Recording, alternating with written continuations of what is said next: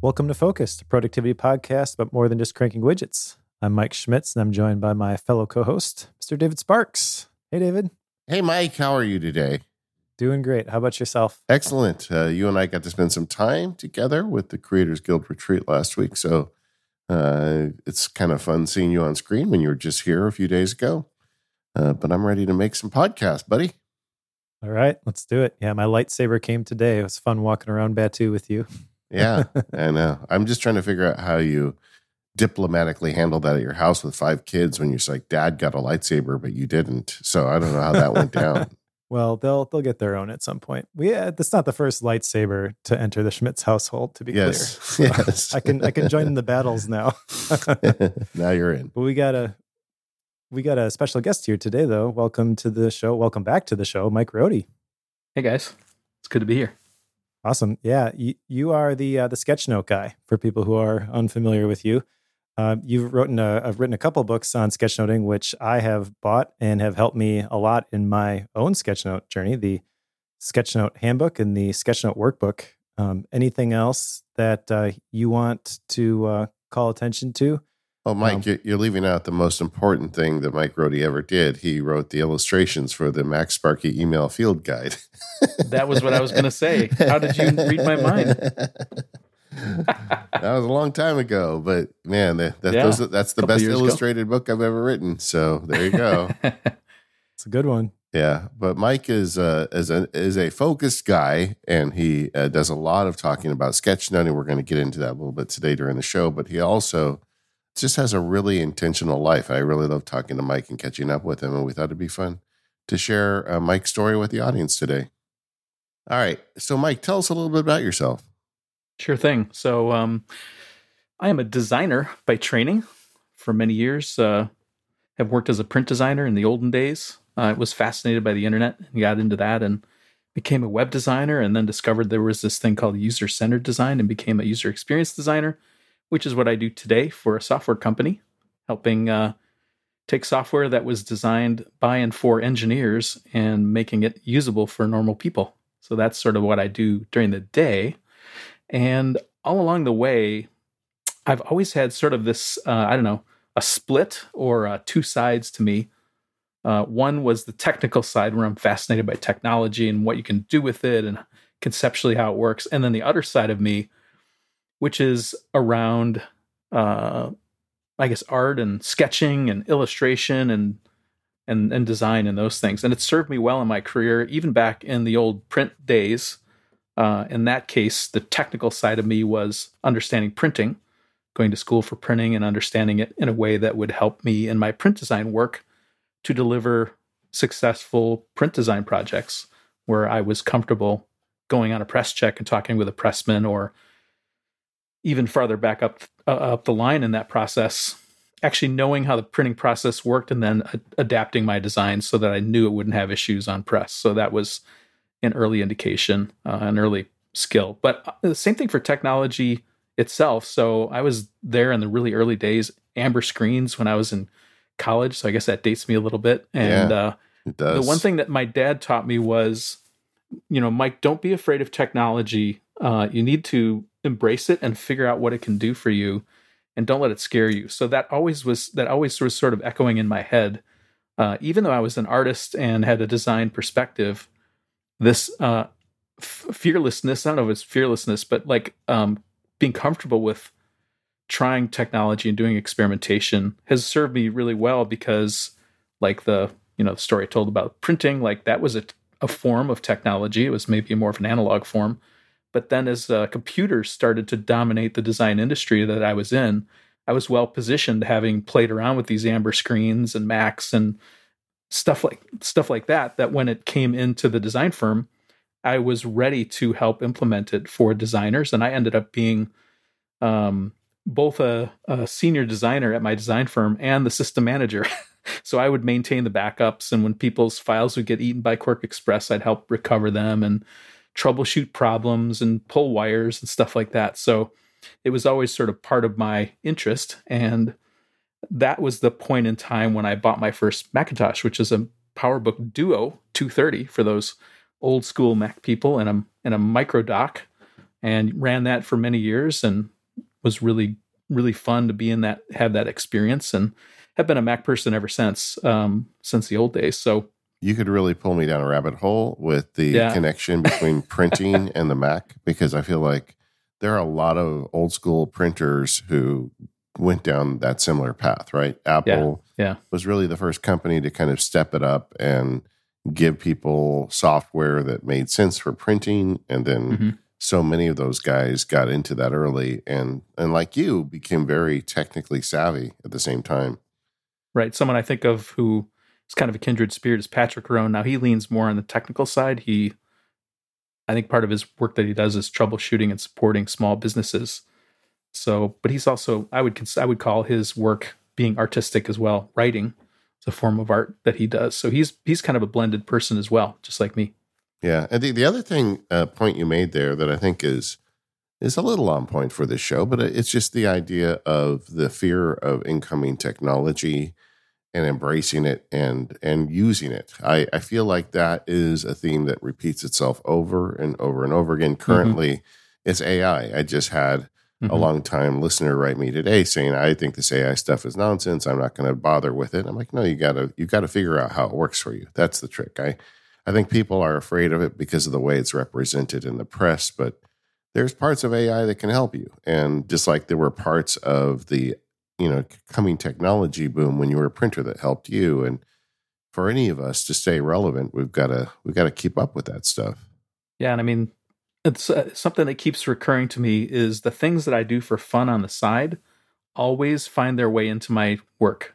Yeah. It's just a recurring theme. So I can give you a couple examples. One is, way back in the day, I was into Palm Pilots, and for some crazy reason, I decided that, well, I needed to write a newsletter for my friends who used Palm Pilots, so they knew what the cool software was. Or a lot of the stuff I did was, how do you use the tools that are already on the machine that you can use them better, right? So I did that and ended up at the end having like 5,000 email subscribers and really into this space, right? Yeah. And the same thing happened with, say, IRC chat. So back in sort of in that same time window, got really fascinated by IRC because I was in AOL and you could chat with people live. That was really cool. And then I discovered, well, there's this IRC thing and you could talk with people in other countries. So I got into that, met a friend in Sweden, and many years later ended up visiting with my wife and meeting that person. So now, like, look at all the chat-based stuff, even like ChatGPT or discussion-based tools that we rely on. It's now like demanded of us, right? Whether we like it or not. So having all that experience and exploration put me in a good position to be able to handle those new technologies. So I agree with you, like exploring new technology is really important, and finding out like where the edges are, doing little experiments, seeing, getting at least a gist of it. So you can, when the time comes, you can say, oh, that would be really a great use of it would be doing X or Y or Z, right? So, but if you don't have even experimental exploration, you can't really make that mapping easily. Yeah. And I remember those days, like when the internet was new and you could get on like a CompuServe server and you could go through it and say, well, that's it. I finished reading the internet, and and you were kind of true. But that's not true anymore. And that's kind of why this show exists, frankly, is because so much of this technology now has got to a point where it is a bottomless pit that you can fall into. Now, having grown up with the internet and, this interest in technology, how do you fight that loss of focus that you get from the attraction to the technology? Because there's a dark side to this too, right? Yeah, I call it the care and feeding of your technology. So once you accept some kind of a technology in your life, you also have to accept that you have to take care of it and feed it and maintain it, almost like a sourdough starter, right? Like similar, not so different. And I recognize that pretty early with some of this technology.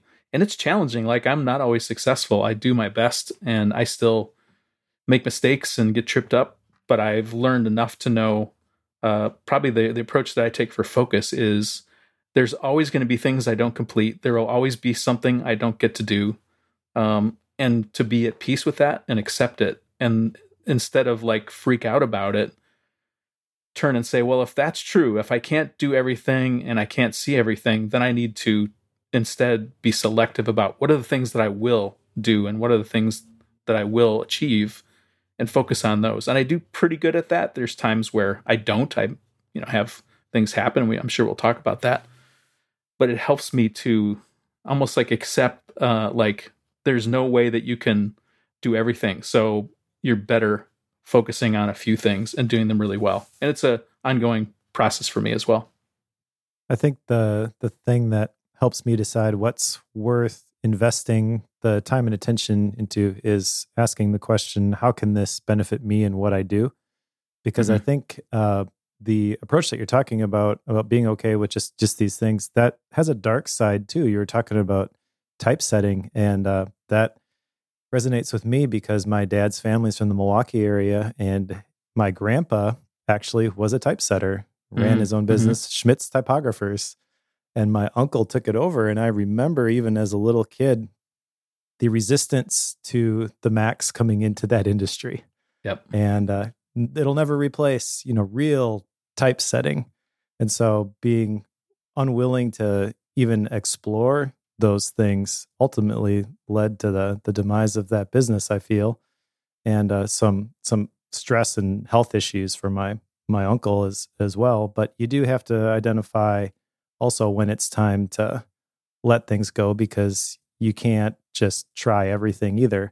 So how do you determine what might actually have potential value for you? You gotta stay curious.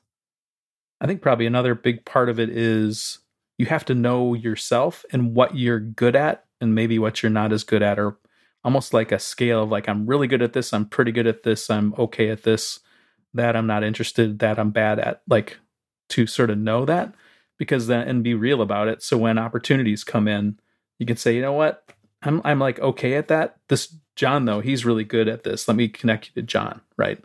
That's something that's helped me, is to part of like realizing I can't do everything is really focusing on the things that I do well and staying in that space. And when things come in, my tendency is being a helper is, I got to help these people. I want to do something with them. And I've, through sometimes painful experience, realized like, you're actually doing them a disservice because you're just okay at this. You should give this away or turn them away. My solution is to make a connection to someone that I know who can handle it, or give them ideas, right? And then that allows me to stay focused on the things that I really want to do as far as projects go.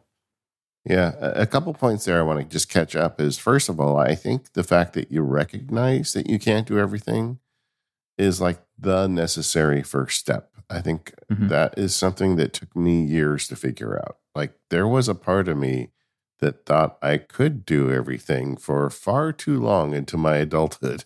And I'm sure there are people listening that have that same fallacy. It's just so easy to get caught up in it. So I think giving yourself permission to say, oh yeah, I can't do everything. That actually, that's a step. That's an important step that you need to take. And then the second one being, when you are trying to acknowledge what you're good and bad at, I find a real good tip is, it's more than just knowing in your head. It's writing it down. Like, just make an Apple note or something where you say, this is the kind of work I take and this is the kind of work I refer. I did that for the law practice, and it really like grounded me. Like, because there's a part of you that's always like, well, maybe, but then when you write it down, there's like some permanence to it for some reason. And then you don't question it anymore. I've been doing something like that at the beginning of the year, where I sit down and say, so what kind of work do I want to do? Knowing myself, what am I good at? What am I okay at? And how do I redirect myself toward the stuff I'm best at? Like, what am I the best in the world at that's going to help the world?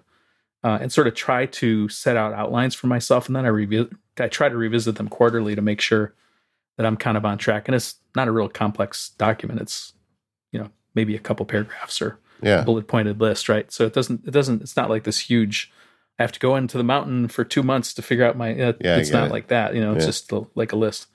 And that seems to help me, assuming that I actually am regular. I probably need, one thing I've thought about is putting in alerts in my calendar. Hey, go check your thing. And then I go and review it again and make sure, is what I'm doing on track? And if not, what can I do to reset myself? Well, it definitely is that process of writing it down, though, I think that makes it real, for me at least. Yeah, I agree. And your point about recognizing that you can't do it all, I have a book recommendation already. Some of your listeners may have heard of this book. It's called 4,000 Weeks by Oliver Berkman.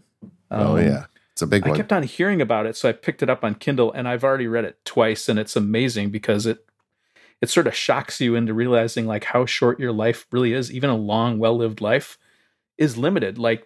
And he talks a lot about these concepts of accepting that you are not going to do everything you want to do in your life. And that's actually can be freeing. Yeah, he calls it cosmic insignificance theory, which I love that. And one of the things that I do is this concept of a life theme, like a personal mission statement. I really believe in the power of figuring out what is the impact that you want to have. You had a different way of phrasing it, which I thought was pretty cool. And it was kind of like what, I forget what you said. What value am I going to give to the world, or what impact am I going to have on the world this year? But that's tied to this, because the thing for me was, well, I want to make a difference. I want to have a big impact in people's lives, right? I want to leave my dent in the universe. But cosmic insignificance theory is like, you're not going to do much anyways, so don't worry about it. And that can feel contradictory at first. But for me, when I read that book, it felt like a huge weight was lifted off of my shoulders. I was free to have the impact that I can have without adding the pressure that it has to be this big thing. And I feel like that ties into, especially with people that you know online, these people that you listen to podcasts, you read books, and you compare yourself to some of these other people, and you're like, oh, well, they're bigger than I am. They have a bigger impact. Like, you can't view it that way. And Oliver Berkman's book was one of the ones that kind of helped me be free from that. And it's the tricky balancing act, right? On the one hand, cosmic insignificance means whatever you do is probably in the grand scheme of the life of the universe is going to be a tiny little speck, right? But still, on the other hand, you have people that you can impact in your life. And we have, I would argue, sort of a call to do the best you can to help those people that you do encounter in the time you're given. So, that's maybe the flip side of it is, okay, on the one hand, in the grand scheme, it's just a tiny little thing. So it's like that lifts the weight that I have to do it all, or that I've got to drive till I'm dead.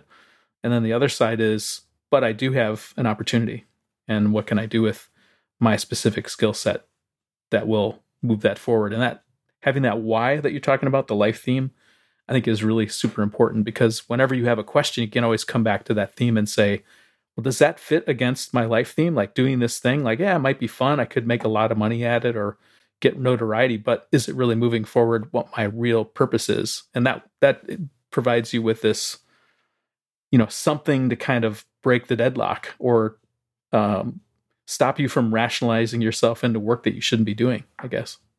I learned the cosmic insignificance theory. I put it together myself when I was a kid reading the Isaac Asimov Foundation series. Yeah. I was just telling Mike about this last week, but when I was a kid, I read this book, and there are people in the first book who are they are it. The whole universe revolves around them. And a few books later, nobody even remembers them. And yeah. I was like 10 reading that, thinking, I see this. I see how this works. But it reminds me of one of my favorite Latin quotes, materium superbat opus. The work was better than the material. When they put me in a box, I want to say that I gave it all. And I love the idea of just throwing it all in and, ending the day with the gas tank completely bone dry.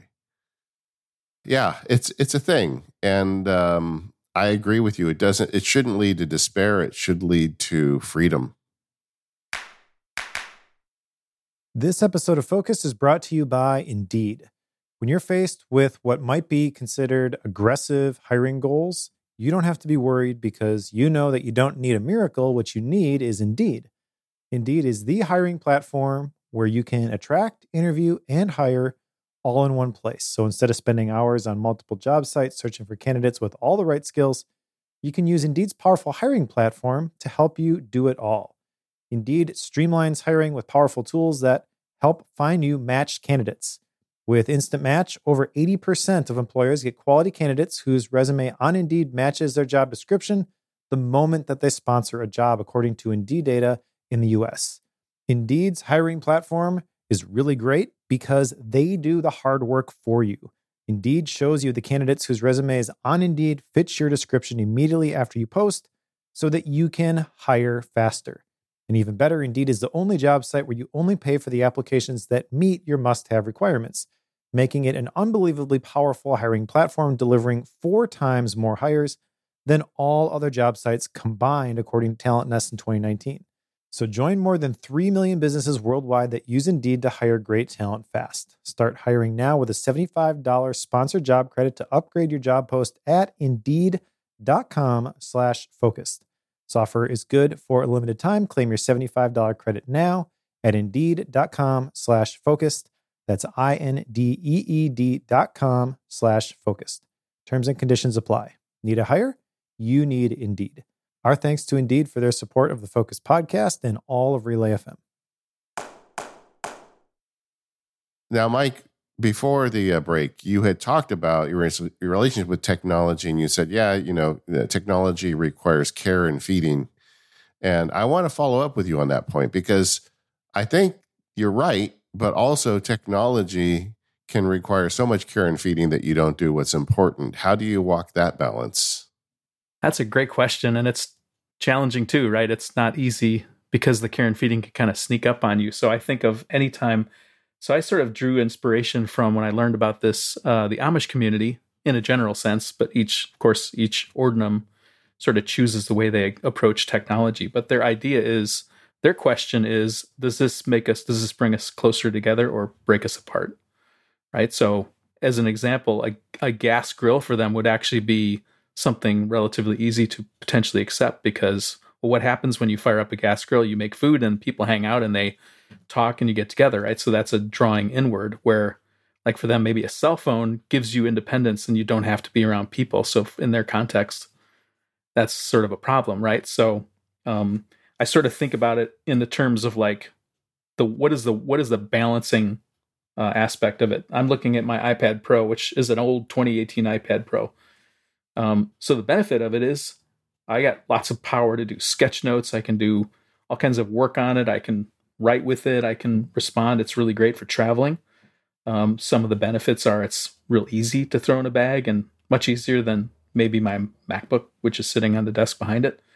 But the care and feeding is I always have to remember to charge it up if I'm going to use it. Or, I have this tendency to want to protect it, right? So I'm buying cases and those kind of things. And then what happens when the battery gets to the place where it's, on its last legs and I have to replace it? Then I have to make a decision. There's all this energy spent on, well, what should I replace it with? Should it be the same size? Should it be the same spec? And those kind of things. And then you go even inside of it. It's like, well, what software will I put on it? And what software will I focus on using it for? And where is it actually not a good use of the thing I want to do? Maybe paper and pen is actually better in some cases. So all that requires thinking and planning. And that's part of the care and feeding that I would see around technology. In addition to costs, right? Like if there's any subscriptions around it, like software or anything. So now there's cost related to it. So you sort of look at it, it just looks like a piece of technology, but there's all these little strings connected to all these other things related to it that you don't immediately think about. It's sort of like almost like you think of total cost of ownership for, like, say, a vehicle. That includes like oil changes and replacing the tires and brake jobs. And, so you sort of think of it holistically. That's sort of the question that I try to ask myself. And it guides me whether I want to accept it in and make it a part or not. And then on top of that is all of the, modern day Silicon Valley distraction machine stuff that comes with owning an iPad. Like when you open it, do you use it to draw, or do you use it to check in on Twitter? That kind of stuff. Mm-hmm. Mm-hmm. Yeah, that's an even tougher one because it's more internal to what am I going to use it for, and what will I allow myself to be distracted into doing something that might be an okay use of my time rather than the best use of my time. So let's say, as an example, I've got an illustration project, which happens from time to time. And I open up the iPad and then, there's a cool new YouTube video. I want to watch that. So now 12, 15 minutes is gone and I haven't started my illustration project. Or I get an email. Well, now I've got this little, the keyboard thing, I can reply to it where I'm at, which can be a benefit in some cases, but it requires sort of almost internal fortitude or internal structure where I make a decision to leave that go and come back to it later. And sometimes maybe the solution is simply go in airplane mode so that stuff can't bother you. So that's one strategy, but that doesn't solve everything, right? If even onboard apps can bother you. So that's where maybe the focus mode stuff comes into play, right? Where you just have a mode when you use your iPad that is built for it that kills all those things or most of those things. And I know, David, you've done some work on that focus mode stuff, which is really, really cool. I'm all in. I'm all in. But they have a thing where they talk about distractions being emotion based or sensory based. Like you get a noise or dog barking might be a sensory based distraction, whereas the desire to go do something else when you should be working is more often emotional based distraction.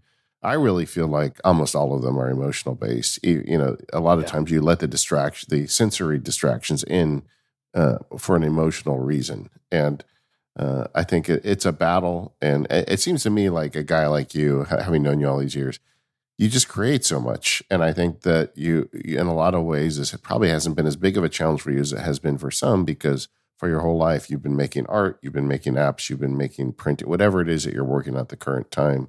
You just seem to me a very creation-focused personality. Well, I think for me, it helps to... So I think about this in the same way as so touching on sketch notes. Like, what can I do for my future self, or who's going to do sketchnoting, or who's going to use this tool or do this thing? Like, what can I do to put myself in the best possible position? So as an example, today the internet went out at home. I knew basically it was my router needed to be kicked in the butt. So I went down and restarted it and restarted my Eero and said, you know what? I'm going to go to the coffee shop and work for a while, even if it's only for an hour and a half. For whatever reason, this local little neighborhood coffee shop is a place where when I go there, I just produce a lot of work. I don't know why it is, if it's just the environment, the sound, the coffee, the whatever. But in my mind, it is a place where I produce lots of work. So if I need to focus and get something knocked out, that's sort of like my go-to place. And it just gave me the opportunity to like, okay, it's time to go do that. So I went and it worked again. Maybe another thing that I would do in the case of like getting work done is I find that I work well with sound, and particularly music, and like music without lyrics, unless I really know the music really well. So I've lately been getting into, there's this DJ called Shingo Nakamura who does progressive trance music. And when I discovered him by accident on YouTube, I played his set, was like 2 hours long, and just started playing it. And suddenly I just went into this, it was almost like a weird focused flow mode. And I came out 2 hours later and had all this work done. Like, holy cow, what just happened? Like, I need to make this a regular thing in my diet, right? Where I know that it gets me into a flow state, so I do it. Or as an example, making my favorite tea or coffee, being in an environment where it encourages. So I just sort of I try to be noticing these things and then catalog them so I can proactively put myself in those good positions when I need them. So that's been one way that I sort of approach that challenge. What other things do you do, or what other tips do you have for people to find that flow state? We kind of went over that pretty fast, but as a artist, essentially, it's the point where making the art is effortless, right? That you've conquered the resistance, you've shown up, and it just comes pouring out of you. But everybody has the potential for that flow state, I feel, no matter if you're an accountant, an engineer, right? And I think you kind of touched on noticing the things that kind of unlock those doors. So what are the other things that do that for you, and where should people look? Well, I can only really speak for what works for me, and you can sort of listen and try these things. Number one, I would say, is experiment. I think it's really important that you experiment and try things until you find what works for you, because what works for any one of the three of us may not work for you, or maybe you have to modify it so that it works for you. And that's cool. I think the first thing I think of is Jason Fried from Basecamp often talks about it's important for creative people to have large blocks of uninterrupted time if you can get it, right? So one thing I'll do is sort of set aside a chunk of time. So that's one aspect. The second thing that works well for me is I'll spend more time on the prep side to get myself ready so that when I get to the point of doing the work, that I'm like, if I have to go back and do some admin thing and then get back into like that ruins the state. So as an example, practical example, had a big illustration project used on my iPad. I actually spent a whole day. All I did was identify all the tasks, all the illustrations that needed to be done.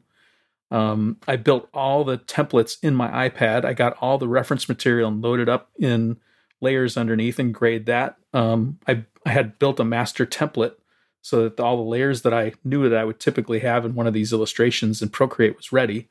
And then I just built out every single illustration that I needed to do. So there were like 60 in a big pile in Procreate with all the stuff and all the layers and stuff like that, the numbers and the names.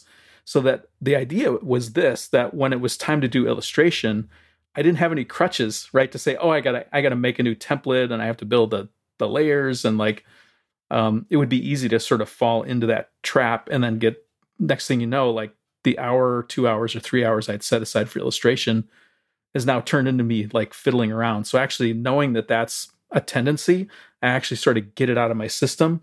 And the benefit of that is when it comes time to do illustrations, I just open up the app and I'm going to pick number 42.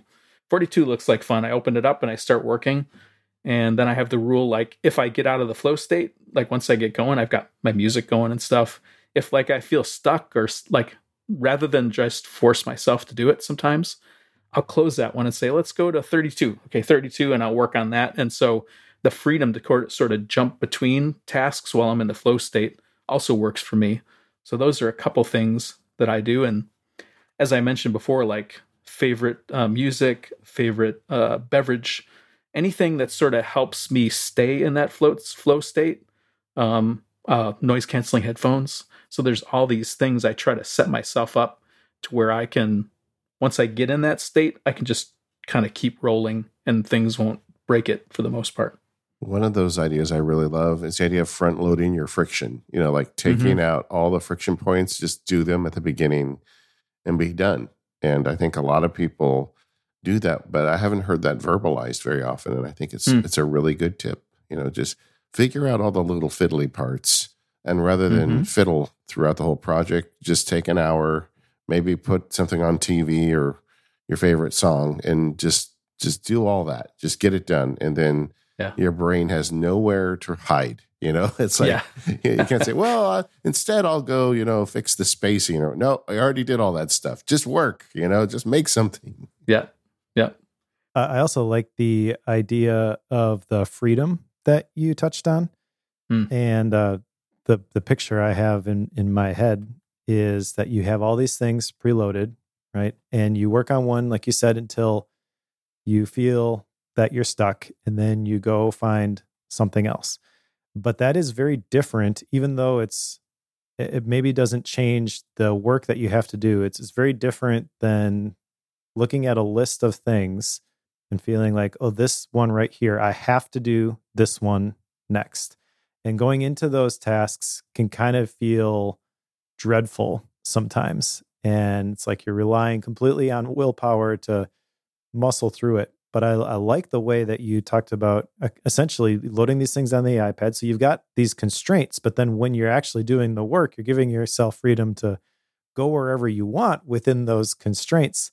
And it just kind of struck me as you were describing that, how much that, it's the same work maybe that's getting done, but the way that you approach the tasks makes it way more fun. Yeah.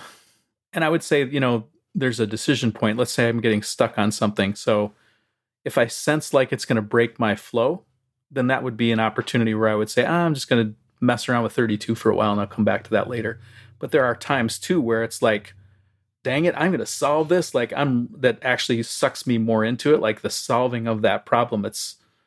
I haven't figured it out, but I will figure this out. Like sometimes that can be a good thing and actually draw me in and then it's a real satisfaction when you nail it and then you can switch to the next one or whatever. So I think a little bit of it is a little bit of freedom within that structure, like you identified, to be able to move in different directions based on, maybe you set some criteria, like if I'm stuck on this for more than 15 minutes and I haven't been able to power through it, then I'm going to switch to something else, something like that maybe, or maybe yourself that at the point of 15 minutes, I'm going to start getting distracted to look at YouTube or check out Twitter, whatever the thing is is your normal escape, right? So it's sort of like you're preempting your normal tendency to do this thing that will then really derail you, and then you're never going to get back to what you wanted to. Do you experience focus like a muscle? I mean, is it a thing that if you do more of, you're better at? Or is it just a quantified resource that you only have so much of every day? I think there's some level of practice involved with it, like practicing doing it. And I think it's, like you mentioned, it's emotional. I think it's also environmental. So, if you're in a noisy place that's distracting you, it can be really hard to get into it. So I think there's some degree of it is muscle, but I wouldn't say all of it. Some of it I still have to struggle with. Even if I go to my favorite cafe, I can still, if I don't watch it, I can be tricked into doing something that's not productive. It's just that in that environment with a cup of coffee, because there's sort of these pathways, neurons have said, this is where I get work done, that it just sort of like, it's almost like I fall into it like in a record, right? I put the right record on and it's always going to play Steely Dan. And if I put the other record on, it's going to play, the Cars or something, right? So that's sort of like a record that I know works and it always produces results. So I have that in my back pocket for when that comes up. It's the difference between swimming with the current versus against it sometimes, Mm-hmm. Mm-hmm. But what about, Mike, do you ever find that even switching to diagram 32 doesn't work? Like it's just not happening. What do you do when you hit the block wall? I think then sometimes it's actually important to have a break and sort of allow yourself to do something else, sort of go in and maybe it's actually a timed, like, okay, I got 15 minutes to go read this article I've been wanting to read as sort of a little reward for taking a break. And then I'll come back and try again. And maybe at some point you just find like maybe the window's closed or the environment's changed or whatever. And that's just the end of the session. And then you just have to take it up the next day. I think about when I wrote the Sketchnote handbook and the workbook, one of the things that I learned in that process of writing a book was it was so big of a project, such a large project that you couldn't, like, in my past as a designer, you could like do a weekend and you could get a lot of work done. Like, it was pretty much impossible to produce a book in a weekend. So I had to think about it as a long term, almost like a long marathon project where I would start the day and sort of set out to do some things and say, I want to get these many pages. And when I got done at the end of the evening, I would say, you know what, this is a good day's work. I would actually say that out loud verbally, and we'll get back at it tomorrow. And then the next day I would schedule time and just keep on plugging away at it. I think the thing I know about myself, and maybe this is true of others, is if you look too much at how big the mountain is, you're never going to climb it. So I almost have to like set these micro or sectional goals. Like, okay, we're going to do 3 pages, right? And knowing that if I am consistent with 3 pages a day, that eventually all 150 pages will be completed, right? In that path, in that pass. So having that mindset where I know that there's a lot there, but I sort of put it out of my mind and just focus on the task. Let's just get a few things done. And the next thing you know, you're making good progress because you're just taking bite after bite and you're being consistent and you're putting yourself in the best position to make that happen. And when I wrote books, I did the exact same thing you do with images. I would make a big Scrivener project and I would pick every day what I was like, well, I feel like writing that section today. I didn't do it linearly. And that's a lot easier with nonfiction. But if you're doing a project, I would really consider nonlinear. Like, is there a way to do this without having to do it from step 0 to step 10? Can I jump in the middle? Because that really helps. I feel like getting into the flow state, you kind of go with the current again. You find the thing you're in the mood to do and you do that. Yeah. Iteration is really important. And that's almost sounds like iteration too, where I'm going to write a first draft and I might work on this section and polish that a little bit more. And you sort of keep moving your way around until it's all polished the way you like, right? But, there is a point sometimes where you just say, that's it for today. And you don't beat yourself up and you come back the next day. This episode of the Focus Podcast is brought to you by ZocDoc. Go to ZocDoc.com/focused and find the right doctor right now. You can sign up for free. When someone is exceptionally good at what they do, it could be a waiter, a chef, or a doctor, you know you're in good hands. It's like seeing a waiter balance 5 trays of sizzling fajitas on one arm. You're confident in them. When you find the right doctor, you can feel it. You feel heard and at ease. On ZocDoc, finding the doctor that's right for you is seamless. The quality care you need is just a few taps away in the ZocDoc app. ZocDoc is the only free app that lets you find and book doctors who are patient-reviewed, take your insurance, are available when you need them, and treat almost every condition under the sun. I find it very difficult to thread that needle of finding doctors who are both on your insurance and well-reviewed. That's why I'm a ZocDoc user. It solves the problem for me. We found some great doctors using ZocDoc. Anybody who's looking for a doctor who both is covered by their insurance and is a good doctor and actually cares about you should check it out. With ZocDoc, you get no more doctor roulette or scouring the internet for questionable reviews. With ZocDoc, you have a trusted guide to connect you to your favorite doctor you haven't met yet. Millions of people use ZocDoc's free app to find and book doctors in their neighborhood who are patient-reviewed and fit their needs and schedule just right. So go to ZocDoc.com/focused and download the ZocDoc app for free. Then find and book a top-rated doctor today. Many are available within 24 hours. That's ZocDoc.com/focused. ZocDoc.com/focused. Check it out today. And our thanks to ZocDoc for their support of the Focus Podcast and all of Relay FM. All right, Mike. So one of the things that you are known for is sketchnoting. And I have gone all in with sketchnoting in large part due to the books that you had written that I had read. However, I, at the beginning of my sketchnote journey, thought that I was not creative. So if you're going to give advice to past Mike, what would you tell him about sketchnoting and creativity in general? Well, specifically, so first of all, I would say around creativity in general is I think everybody's creative and it just gets expressed in different ways. I have a real strong belief working with developers. I've seen amazing developers who are super creative using the material for them, which was code, right? To do amazing stuff that, I couldn't have imagined them doing, right? So I've seen, creative accountants. Now, I guess you can't be too creative with accounting because then you get the IRS after you. But Yeah, you know what I mean? trouble. Like the way you think it, like conceptually think about challenges and how you make it work. Like everybody's dealing with that. And I think the challenge is not our culture doesn't always recognize those things as creative. They just think of them as problem solving but really there is creativity in everything we're doing. It's a human capability, I think. And some people really apply it or are aware of it more than others. So that the first good news is you are creative. And the question is how will you choose to be creative? And one of the ways that you can be is sketchnoting. What I would say around sketchnoting is all sketchnoting is this ability to use more than just writing to capture and share your thinking, whether it's sharing it for others or it's just for your own use later.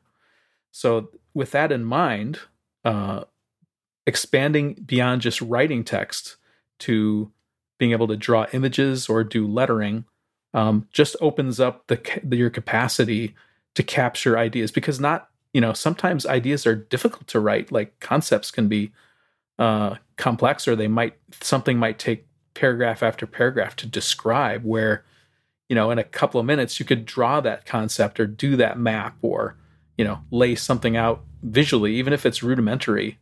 That might be actually the better way to capture and communicate that concept. And what the next thing I would say is because you're creative, it puts you in a good position to be able to do this, even if you don't feel like you're an artist. And a lot of what I teach really is mindset change around what is drawing. Like, if you grew up as a kid being an artist and then for whatever reason, when you were in middle school, it wasn't cool and you stopped doing it, and now you just don't do it. Like, it's still available to you and it's a skill. You're a visual person. I mean, our visual skills are incredibly powerful. So leveraging it can be a way that you can expand beyond just the verbal stuff that you're maybe good at now and add another component, and your brain is geared for it. So it's definitely an opportunity for you. And the way I would approach it is, number one, give yourself a lot of grace, because just like this focus stuff we've been talking about, it takes practice. You've got to try it over and over again until you nail it and get it right. And so expecting yourself to do like one sketch note and be amazing, like, someone else has been doing it for 15 years, is unrealistic expectation. So the first thing is to give yourself grace to be a learner, and that it's okay to, make mistakes as you're learning. And then the next thing I would say is find a way to do visualizations that overlap something you're already doing. So I give an example of, let's say you're a gardener and it's springtime here in Milwaukee, and there's lots of people getting all excited about what their garden's going to look like. Well, why couldn't you do a sketch note and plan out your garden and have a practical application? I'm going to put the petunias over here and the whatever's over there, and you kind of sort of lay it out on paper before you ever go to the store and buy the plants or dig a hole in the ground, and you have the whole structure kind of planned out, right? And then it helps you think through what's the right structure to do that. So that would be a case of taking something you already do, gardening, and then overlaying sketchnoting on top of it so that it has a practical application. And then the very last thing I would say as an introduction is you can find training from me on YouTube for free that talks a little bit about how I think about drawing. So drawing with these 5 basic shapes, a square, circle, triangle, line, and dot, is a way of thinking about drawing as an idea sharing or idea capturing way of drawing. That's not like, you're not in art class, you're not doing, still lifes and has to look realistic. It's communicating these ideas in a really simple way using really simple components that even like my 10-year-old son can do this stuff, right? So it's sort of like letting go of all the baggage that you have to be a great artist and just getting to work doing ideas. And, I'd like to rewind just a little bit, just for folks who've never heard of sketchnoting. Just tell us a little bit about what sketchnoting is. Sure. The way I think of sketchnoting, based on how I came into it and when I gave it the name, was it was this way of mixing writing and drawing to capture ideas. And I did that because I was a really good note taker, but I hated taking notes because I felt like I had to write everything down. And when I got done, I didn't want to look at my notes because they were so full of information. I didn't know where to begin. So in an experiment, I decided to take a very small notebook so I couldn't write all the notes, and a gel pen. So I had to commit to what I would put on paper. And I realized that by being a very active listener and doing analysis in the moment and then drawing the best I could at the time on the page was a really good way of approaching information gathering. And it's using really simple drawings, maybe some bold letters, and then just writing, but just writing a lot less, and trying to get to the bottom of like, what's the big idea that this person is talking about? What's the big idea that I'm thinking about? What's the big idea? And then sort of listen for it, analyze it in the moment, and capture it on a page or on a screen, in the case of an iPad, to so that I can go back to that information later and extract the value out of it. Yeah, and if you're a visual learner like me, it is a much better way to learn. I mean, it really, there's just some magic to it. I don't know how to explain it. I have the distinction of contributing the worst sketch note to Mike's sketch note workbook, the second book he made, because I started, after I met you, Mike, I tried it and everything you said was true. And I saw a problem in my life. I used to make a lot of court appearances. And when you're standing in front of the judge, he'll start firing questions at you. And then you have to like look through a 15-page brief to find exactly the argument you were making or the citation or whatever. And I watch all these lawyers fumble in front of attorneys, and I tried to memorize it, but that didn't work because there was just too much. And so I started sketchnoting briefs where I would walk into court with a 1 or 2 page sketch note. And it is ugly. If anybody has the book and you look at the sketchnote workbook, literally look at my sketchnote in there. It is terrible. But it's just the way I did it. And I did it for years. I did it my entire practice. And I still use it with some of the Max Sparky stuff for the same reason. I just find as a visual learner, man, it really lands. And just like Mike Schmidt's, my sketch notes are not pretty. I actually don't even really consider them artwork. I just consider them a practical tool more than anything else. I think my creativity probably comes in other ways, but it is quite a remarkable thing you stumbled upon here. Yeah, I would agree. And it's funny, your sketch note in there is actually one of my favorites because I think it's approachable, and anybody who looks in that book and sees it says, "Well, I could draw like that, like David does," and I like the way he approached it. Right, so that is such a generous way, Mike. That is such a generous way to say that. What they're actually thinking is, "Oh, if this guy could do it, anybody could do it." Yeah, that could be another way to look at it too. I mean, that's not necessarily bad, though. I mean, I have come into sketchnoting because I found value from the ideas. And I think that's the thing from what you were talking about that really resonates with me is what's the big idea here and extracting the value from it. I came to sketchnoting because someone asked me one day, what did Pastor preach about on Sunday? And I couldn't remember. Right. And I was like, that's wrong. I spend all that time at church taking those notes and it had no impact unless I go back and read them. So I started taking sketch notes, and my first sketch note was like you're talking about the combination of pictures and words. It was primarily words with a few stick figures. Mm-hmm. And I've gotten better, but I'm still not good. And that's the thing that people have to get over is the comparison. You were kind of talking about that. You mentioned if you do one, don't expect it to be great. But really, like I've done it for several years now at this point. I have no intention of stopping. But I've stopped looking at other people's sketch notes because every time I look at them, I do find myself falling into that comparison trap. However, like it has now just become part of who I am and what I do. I just got done doing a presentation, and all of my slides now, I bought a license to your sketchnote font back in the day. And I have my hand-drawn images from GoodNotes that I drop inside my Keynote slides. And the first time that I shared my Keynote deck that way, I was like, people are going to think a 5-year-old drew these. But the reaction that I've gotten every single time that I've done it, and which is why I continue to do it, is people look at it and they think it's great, not because of the artistic quality, but because I'm willing to put it out there. And it's the fact that I'm willing to share my not perfect drawings. They feel empowered to do the same thing. That's great. I love that story. I love the way that you've also integrated it and you're not so worried. And what's the statement? Comparison is the thief of joy. And I think it can be true.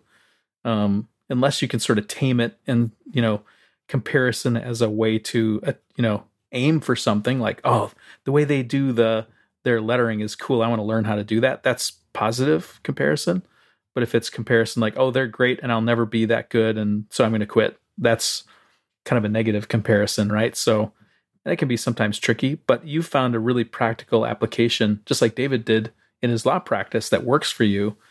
And even if it's only a few areas of your life where it works, that's great, right? It helps you understand or communicate or do those things. And that's really the purpose. It's a practical art form. I call sketch notes, I would say, are like the pickup truck of the visual thinking world, right? They're just functional. You can load trees in the back, or you can go grocery shopping. You can take it camping. You can go to a fancy dinner. Like, it does whatever you want.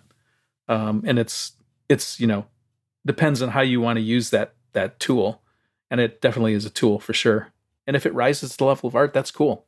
Yeah, and I would add to Mike's note there. I've done that many times over the years too, where I give a presentation. I think the audience likes it because it shows that you're invested. You just didn't go get the stock photo of two guys shaking hands and stick it on a slide. You actually drew a picture. And if you're really a pro tip there for me is draw it in Procreate, export the video of you drawing it, and then embed the video on the slide. So the audience actually gets to watch the image being drawn even if it's like a 5-second animation, that just like raises the engagement level with the audience even higher. Well, in the world of ChatGPT and Midjourney and those kind of things, seeing a human producing something is sort of attractive. I think it always has been. So the more you can set yourself out as a human who's doing work, I think that's attractive to people. There's something that draws them in. What are some of the more interesting uses for sketchnoting you've heard over the years that you've been talking about it? Well, one of the ones that I'm seeing a lot of now is in application is in schools.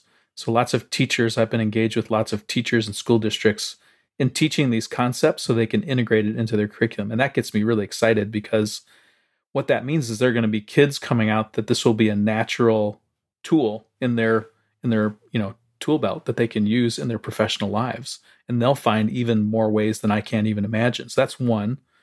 I often, when I think about it, I'm really glad that the books that I wrote were principle based. So I focused a lot on what are the concepts and principles of the idea, and not being so rigid about it has to be this or it has to be that, because it freed people in different areas to take the concept and then apply it in their context. So as an example, I have several friends, one in particular, my friend Rob, who's a physicist, works in a nuclear test facility. They do neutron scattering. And he picked up sketchnoting, but he found that because of the highly technical talks that he was attending, were difficult to do just to show up and like capture something valuable, because there was this assumption with a scientist, like, well, you've read all my papers, so I'm just going to jump right in the middle and you'll know what I'm talking about. So what he found was for a physicist, he had to adapt it a little bit, and he had to do a lot of pre-research and prepare himself for the talks. But the opportunities were amazing. And for him, not only has it helped him comprehend, but I think he's used it really effectively to communicate within his community of other physicists the concepts and the ideas in a really simple, compact way. So that's another one that's pretty cool. And then, I'm an experimenter, so I've tried using it for all kinds of things. I've used it at Green Bay Packer games. I've taken it traveling to other countries. I use it for coming up with ideas, so idea maps. Even used some sketchnoting stuff when I worked for a development team that used agile methodologies to use sketchnoting as part of that experience. So I think it can be applied in a lot of ways, and there's probably plenty of ways that I've not seen or I can't imagine that will be popping up anytime. When I look around, I'll be surprised by something. What are the ways that you find it gives you the most benefit in your day-to-day life? Well, I keep a bullet journal, so I really like the analog aspect. And one of the things that I've in the last couple of years that I've done is I sort of quote unquote waste 2 whole pages for a day, which some bullet journals were like, oh, you're wasting half that extra page. But for me, what I do is on the left side, I do my schedule and my tasks. And then on the right side of the page, I call it the log page, because I found if I did not give myself space intentionally, so I didn't plan for it, I would start filling in nooks and crannies and be drawing. So I thought, well, why don't I just reserve a whole page for anything I want? It can be written notes, it can be drawn notes. And so, I'm looking at my book here and I see there was a video that I had to produce at work of some updated interface that we were releasing. So I actually just sat down and did a 3-step little super doodly sketch note of how the video, what are the important things that I want to show in the video and what's the order that they should appear. And it's like super functional. I mean, no one's going to see it but me, but it helped me process and think through, okay, this is how I'm going to do the video. And that led to doing the video. Or as an example, maybe a month and a half, 2 months ago, I had a big workshop on icons, and I just took 2 whole pages and sketch noted out everything I could think of around what I was going to teach. I did a little sketch notes of the templates that would be part of it. And so it was just like this free form 2 pages. I could do what I wanted with it. And it was super helpful in kind of doing the mind dump. And then I could look at it and say, okay, I can make that template. The structure's here. And then I started writing. So it was really valuable and sort of getting me away from like, well, I have to do this outline. I have to make these templates, but I don't know where to start. So just doing this dump was a really important first step to kind of get the train rolling downhill, I guess.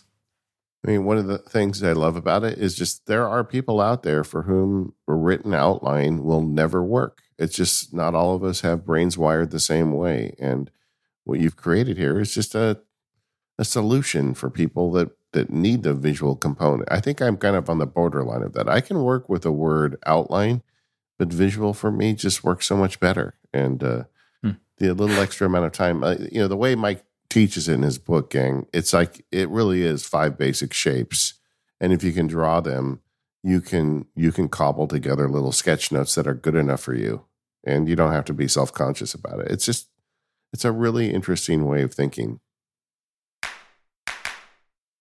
This episode of Focus is brought to you by NetSuite. Being a business owner or working closely with business owners means knowing your numbers. Your business earns millions or maybe tens of millions in revenue. Stop what you're doing and take a listen, because NetSuite by Oracle has just rolled out the best offer. NetSuite gives you the visibility and control you need to make better decisions faster. For the first time in NetSuite's 22 years as the number one cloud financial system, you can defer payments of a full NetSuite implementation for 6 months. There's no payment, no interest for 6 months, and you can take advantage of this special financing offer today. So why is NetSuite number one? Well, they give your business everything you need in real time, all in one place, to reduce manual process, boost efficiency, build forecasts, and increase productivity across every department in your organization. Having all the information that you need in one place makes it so much easier to make better decisions. This NetSuite offer is extraordinary, so join the 33,000 companies who have already upgraded to NetSuite and gained visibility and control over their financials, inventory, HR, e-commerce, and more. If you've been sizing up NetSuite to make the switch, then you know this deal is unprecedented. No interest, no payments. Take advantage of this special financing offer at netsuite.com/focused, F-O-C-U-S-E-D. That's netsuite.com/focused to get the visibility and control you need to weather any storm. netsuite.com/focused. Our thanks to NetSuite for their support of the Focus podcast and all of Relay FM. Well, we've been talking a lot through the show, Mike, about sketchnoting, and I wanted to break down a little bit of the tools for it. How are you doing it on your iPad? How are you doing it with a analog, notebook? What are the tools of the trade? That's a great question. And the first thing that I would say is, in all my teaching, I've taught the Sketchnote workshops like hundreds of times now. And through trial and error, I found that, the best tools are the simplest. And in the case of my workshops, I have anybody who runs them, I have them bring out a ream of printer paper, and I have them buy a bunch of flare pens from like Amazon, like a pack of 20 or whatever. And that's the perfect tool, right? Because it's a sheet of paper is useful, but like if you screw it up, you can just crumple it up and recycle it. Like it's no big deal, right? You can just move on to the next one. It's not a beautiful notebook that you're afraid to ruin, right? It's just a sheet of paper, recycle it, right?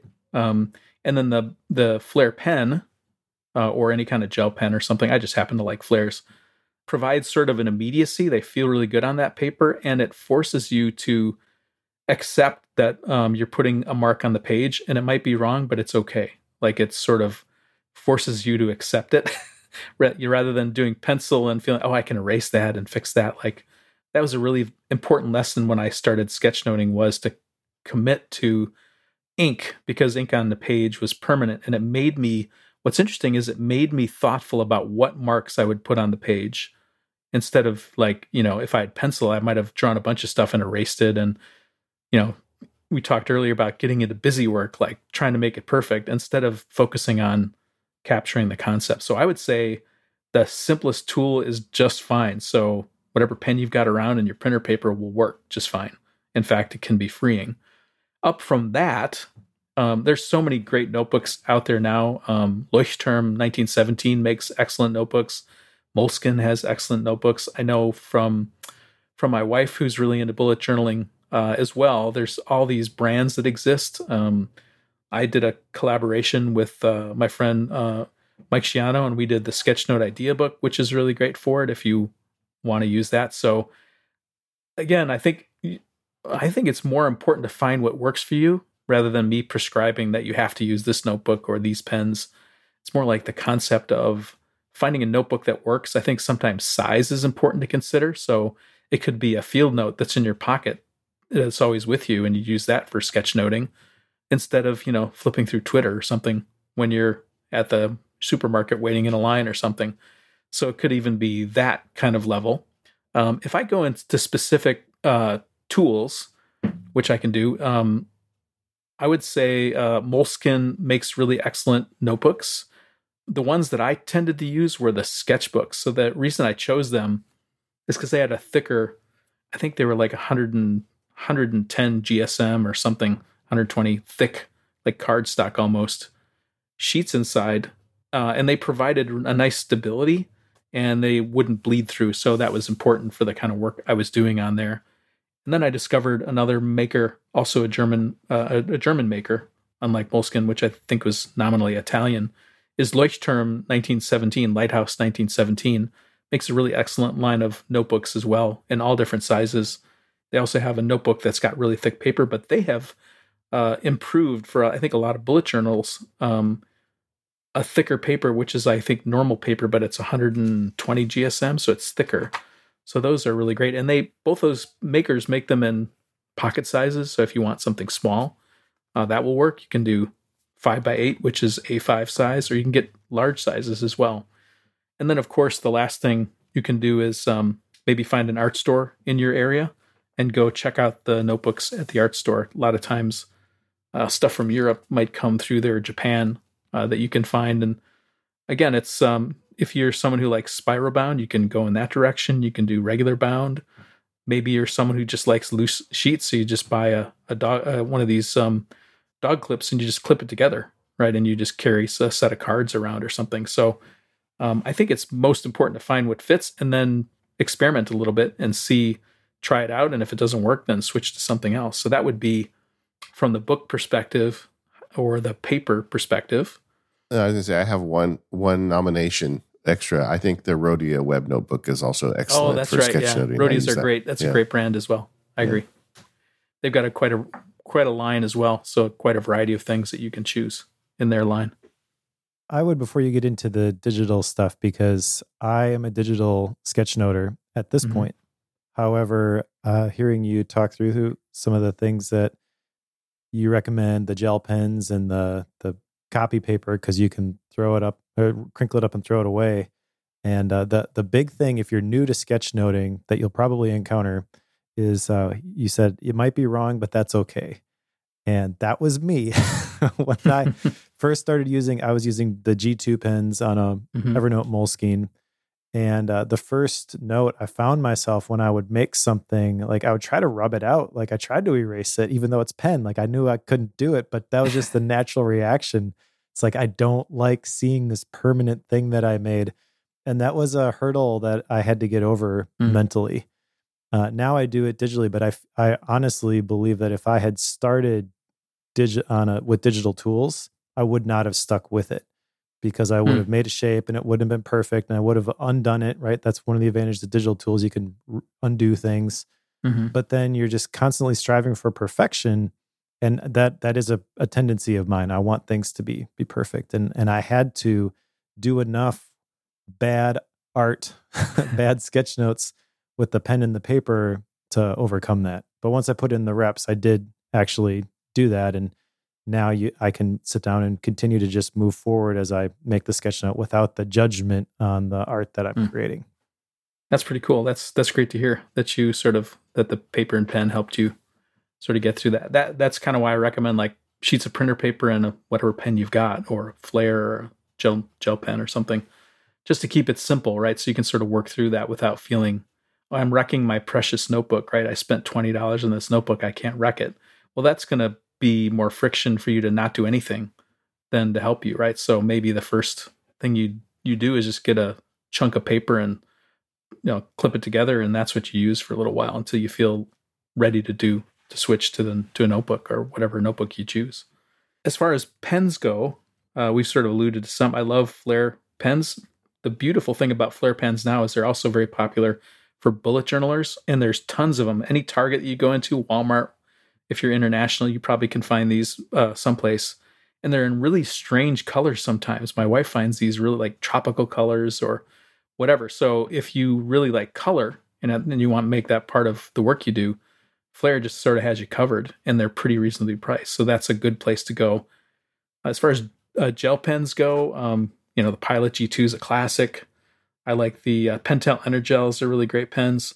Sharpie has a new S gel that I really enjoy. And I tend to like thick, juicy pens. So I will go for the 07, or if it's available, 1.0 millimeter. So really thick pen. And those, one of the things I do like about pens that I carry is I like to be able to go into any corner drugstore and replace it. So like it runs out, or I'm traveling or something. I want to have a pen that I can approximate by going into a grocery store or a drugstore and be able to walk into the pen aisle and buy another one.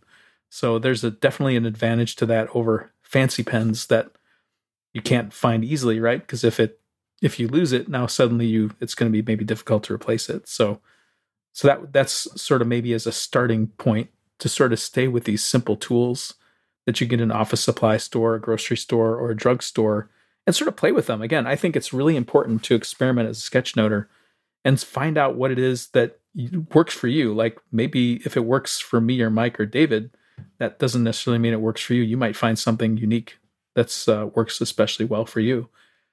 And then probably the other thing I would mention is a brand that I'm an ambassador for because I really like the tools. It's a German company called Neuland, Neuland,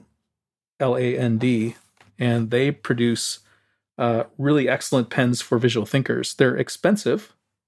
Relatively speaking, they're inexpensive, but because they're coming internationally, the shipping can be expensive. So you're probably best off buying a larger quantity or going in with somebody if you want to get those.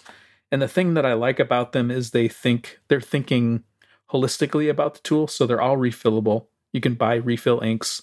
If the nibs wear out in many of these pens, you can pull the nibs out with the pliers and stick a new nib in there. So effectively, it's a endless pen that you can refill and replace and run for as long as you like. So that's one of the things I like about the Neuland brand. And they have other stuff like notebooks and other specialized tools for like professional visual note takers that maybe wouldn't fit for you, but the pens are really excellent. So what about digital tools? You mentioned Procreate. I'm a fan of GoodNotes. Yeah. What else should people look at? But only after they've tried it analog. Yeah. So I still am a huge fan of a tool called Paper. Used to be, it was created by a company called 53, which no longer exists. They were acquired by WeTransfer. The people who, transfer large files acquired this tool and among others. And they've been doing a really great job of stewarding it and maintaining it for quite a long time. It's free, so you can get this free. One of the things I like about Paper is that they really thought deeply about how they were going to structure the tools that you use for drawing. There's not a lot of, I guess, what would you say, chrome on their screen. So when you're using the drawing tools, they sort of slide up in a tray from the bottom and then you slide them away. So it's like you're working literally on a piece of paper. And I think some of the ink engines that they've created are still some of the best ink engines that feel the most like a real pen to me. There's, of course, limitations. They don't do layers. There's a limited screen size that you can't change, which you can do in many other tools. But it also offers diagramming tools. So if you do lots of flowcharts or you want to be able to draw, straight lines or squares or circles or triangles, it's got a kind of a cool feature that will allow you to do that. So for a free tool, I think it's almost like, I hesitate to even call it an art tool, and it's much more of an idea capture tool. And that's what I've learned talking to the founders of it who created it, that it was really intended as that. So that's one to consider. Procreate's really great. I use that for professional illustration work because I can have multiple layers. I can have all kinds of brushes. My suggestion for you for any of these complex tools like Procreate is sort of set your tools, like we talked about, like spending a couple hours setting up. Like choose your canvas size and pick your tools and sort of stick with it, right? Run with it for a while and use it, because the temptation with Procreate is you could endlessly mess around with brushes and page sizes and layers, and you could really go crazy and never actually produce anything. So my guidance would be, sort of settle the basics and just work with it and see how it feels. So that's another really great tool. I think it's only like $10, so it's really reasonably priced. And many of these tools are really reasonably priced. The next one that I'll recommend is Concepts. So Concepts is interesting in that it's a drawing tool, but it's somewhere halfway between Procreate and Paper by WeTransfer, in that it's sort of a functional tool. Lots of interior and exterior, like architects and designers, use it for environments. And what's cool about it is when you draw with it, it's actually doing a vector line. So as you draw on the page, there's actually a mathematical vector that produces that line, and then it paints, a brush stroke or a pen stroke on it. The beauty of this is if you need to modify your drawings in any way, it allows you to kind of move things around, resize them. You can even select a stroke and change it from, say, pencil to pen. So I've encountered that where I had a project that I did in pen and the client didn't like it. So I just went through and selected chunks of the drawing and just converted it to pencil, and it solved the problem. It saved me hours and hours of work. So it's a really cool tool. And it has, I think you were saying, Mike, GoodNotes has like a library feature. It has like a library feature where you can have your own drawings and then save them in a library. And when you need them, you just drag them out on the canvas, resize them, and use them any way you like. So that would be a third one. I think as far as note-taking tools, there's a tool that I like called NoteShelf, which is probably comparable to GoodNotes. And I use it for presentations, oddly enough. It works really well for that. It lets me draw in my presentations, which I often do. And it's, I think a lot of times there's benefits to these note-taking apps because they're really designed for note-taking and not so much art. So in a way, they're limited. The limited tools they offer actually can be a benefit to you to focus on the note-taking and not get too noodly on, oh, this brush or that, this or that. They're powerful enough to do the job, but they don't let you get distracted with too many options, right? Like running a nuclear reactor or something like that. So those would be a couple that I would recommend. Mike, what about you? I'm all in with GoodNotes. I bought it back in the day and just kind of stuck with it. And that was the simplicity that kind of hooked me.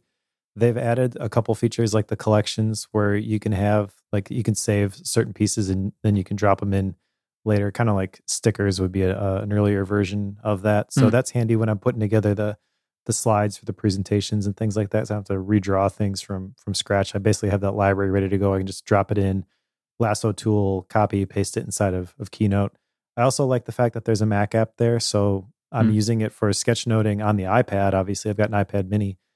But when it's time to like put them in the Keynote slides, I do that on my Mac. So having all that stuff synced to the Mac app makes that a lot simpler. I've tried to use Procreate. It was too complicated for me. I did try to like dial in the brushes and just limit myself to a few options, but it's just more than I need. And the forced simplicity of the GoodNotes and not having multiple layers actually was a benefit for me. The other one I've tried that I liked was Linear Sketch. But yes, that's a good one. Again, just GoodNotes clicked with me in a way that's kind of hard to describe. I feel like a lot of these apps have similar approaches, similar tools, but they'll feel different when you use them. And you'll kind of know when you start using it, whether it's the right one. I think it's a question of finding the constraints that work best for you and actually solving toward that. I mean, some of these apps there are almost no constraints. I mean, Concepts is a great example. It's an infinite canvas app. There is like a lot of drawing tools in there, but maybe that's too many toys to play with to do a good job of sketchnoting. You just have to kind of look at your own personality and kind of make a choice. But the good news is there's a lot of options if you want to do it digitally. Yeah. But what about what Mike was saying earlier about starting analog and going digital? Do you have any like rules of thumb for people that are getting started? Should they avoid digital in your opinion, or what's the best way to get started? One good reason to avoid digital is it's probably going to cost you at least $500 to get started, right? So, assuming you have an iPad already, right? Assuming you have one. It'd be like I would want to talk more with Mike about what he specifically saw that he felt like going analog to digital was helpful. I think there is some benefit to sort of having like there's a tactile feel to it. I've done some things to the iPad to make it better. Like I use a screen protector that's a paper-like screen protector that makes it feel a little bit more like paper. But even so, it's not exactly like paper. So there is something to the tactile feel of paper and pen. And, talking about care and feeding, like my notebook and my pen are probably not going to run out of battery and die on me. So there are some benefits to analog if that's important to you, if you go in the field or something like that, where battery life is an issue for you. Say outdoor somewhere where you don't have access to charging or you have to plan for it. But I think, again, that sort of comes to I would say an individual choice. Maybe somebody who's got that iPad there going into it and they would be able to adapt to it. It would work for them. I would hesitate to say that I would require you to do analog first, but I would say try both of them out and see which fit. I just come back to like experimentation. Do lots of experimentation with lots of tools until you find the ones that work for you, and do it kind of in a methodical order. Like, don't just have a huge pile of tools and then you just overwhelmed and don't know where to begin. Like, okay, I'm going to start with this one and just get started somewhere. Try it for a while and give it a fair shake. And if it works for you, then you continue and maybe experiment with other ones, and you just keep on working until you get the tools that work for you. That's kind of what we do with our software, right? I mean, some tools just don't fit me and some do. And the only way I can find out is by using them and see if they apply. I also think you just look for the one that sparks the most joy, right? I mean, if you find that you really enjoy doing it with digital, then do it digital. If you really like getting the pens and paper out, I mean, then you're more likely to do it if you find the way that you enjoy the most. I agree with that. Well, Mike, thanks so much for coming in today. I it's always fun to talk to you about sketchnoting, but also focus and the way that you have incorporated that into your life. And you and I have similar journeys because of our similar ages, and it's just always so fun talking to you. Gang, go check out Mike's books, the Sketchnote Handbook, Sketchnote Workbook. Also, don't you still have that notebook that you're selling with that Sketchnote branded idea book? Is that still? Yeah. If you go to sketchnoteideabook.com, you can find that. And if you, we have a code that we've just activated. I think it's the code ARMY, ARMY, will give you 10% off. I think it's $20 now. So that gives you $2 off. Nice. And you can find that at airship.store. Excellent. Well, Mike, congratulations on all your success and all the people you've helped with this great sketchnote method. I know Mike you do every sermon every Sunday, right? With sketchnotes, right? I try to sometimes when I'm out of town. What about you, Mike Schmitz? Do you do that as well? Yeah, we're actually at church multiple times a week. So I have multiple sketchnotes a week. And I have been doing it since digitally, actually. I was just looking in Obsidian. It started in September of 2017. Wow. So I've got, I think, like 600 of them at this point. That's a good streak. You got a book right there, man. Yep. The other thing that's fun about sketchnotes that we haven't mentioned all is how fun they are to share with people. If somebody says, hey, did you get the notes from that? Or like I remember sitting at, I think it was World Domination Summit with Mike sitting next to you, Mike Rohde. And I said, hey, can I just get pictures of your sketchnotes because they're so good? I just want to have that, like from being at the conference. I just wanted to see, Mike's little notes. It's just a great way to recap what happened. So it's a fun thing to share too. Either way, so you can find Mike. So what are all the websites people should go to? Probably the easiest one is just rohdesign.com. You can find everything from there. I'm most active on Instagram, also at rohdesign. Sketchnotearmy.com is where I promote other people's stuff. And I'm on Mastodon now, so it's rohdesign at mastodon.online. So if you want to ping me over there, if that's your thing, you can go over there. And we will have links in the show notes, but it's important to note that for Mike, Rohde is the H is after the O, not before, not like the keyboard. Yes. Hey, gang, before we wrap up today, I just want to spend a couple minutes checking in with Kourosh Dini. I'm joined today by Kourosh Dini, one of the most frequent guests on the Focus podcast, one of my favorite people. Welcome, Kourosh. Thanks so much for having me. I love being here. Now, for those of you who don't know, Kourosh is a psychiatrist, but he also writes a lot about focus and using digital tools to stay focused, but just the problem of focus and ADHD. I believe what's the term or phrase you have for it, Kourosh? I'll also use this term wandering mind. I think the issues that people with ADHD have are often shared with others as well, but this idea that you can have many thoughts or emotions that throw off your kind of central area of focus, that working memory, is shared in common with people who struggle with anxiety, as well as focus difficulties and boredom, but also deep curiosity, intelligence, the absent-minded professor idea. All of these kind of share that wandering mind motif that can benefit from some learning of how to guide that, and so they can really find a more powerful of flow.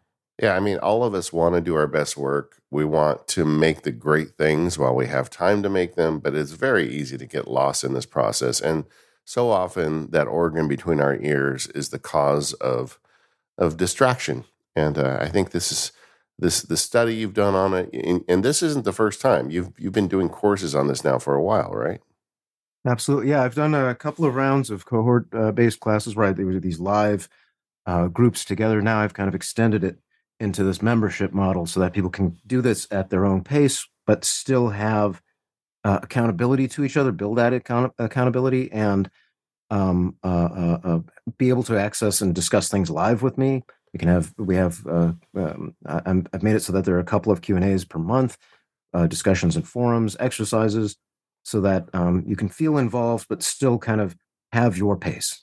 Yeah, it's really hard. I mean, you've got it right on the website at wavesoffocus.com. The big question, why can't I focus? I'm sure a lot of people listening can relate to that. I mean, you're doing the right things. You're getting the right information. You're trying to, follow the steps and use all the tricks to stay focused, but still it's hard. And that's just something we all have to a degree, but you can get help with it. And that's what this course is all about. You've got, 70 lessons. You've got live group discussions, forums, exercises. I mean, Courage Yang has really put a lot of effort into this, and I think it's really a tool that you may want to consider if you're struggling with focus. It's one of those things where people, the whole idea of like being able to get into something, of staying with something, of learning how to transition out of something, how to keep your mind on those things that fall into the periphery of the not now, as opposed to the now, how to leverage that liminal next between them to help you to bring that idea of what you would like to do in the larger picture into the moment in a way that still honors past you, present you, future you, that lets you start guiding the actual, more than just riding the waves of focus, but to actually guide them yourself. That's what I'm aiming to do for people. Yeah, I love that visual. And I do think that one of the big ways you've made this easier is you've given people fellow travelers. If you get into this course, there's other people going through it with you. Then the vast wealth of knowledge you have about this stuff to kind of guide folks. I really feel like you're going to help a lot of people with this Courage. I really hope so. Thank you. Yeah, so far with the cohorts I've done, they've been really appreciative and helpful. It's really been heartwarming to see that, to make that happen. Sometimes it just, there's that live something that really makes things click in a way that, that not live doesn't.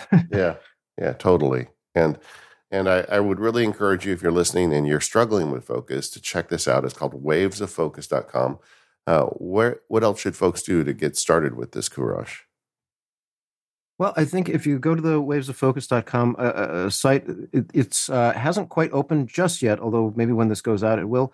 But there's a sign up there for the newsletter right on that same page, where you'd get a couple of things. One, you'd get a PDF of what I call the anchor and sail, or anchor and wind technique, I call it.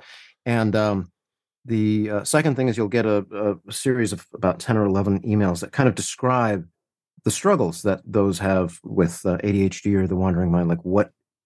How do all these problems all build up from what seems to be a simple problem but becomes so complex?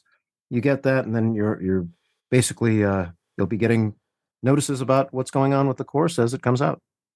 Excellent. Well, thank you, Courage, for putting this on and sharing it with the audience.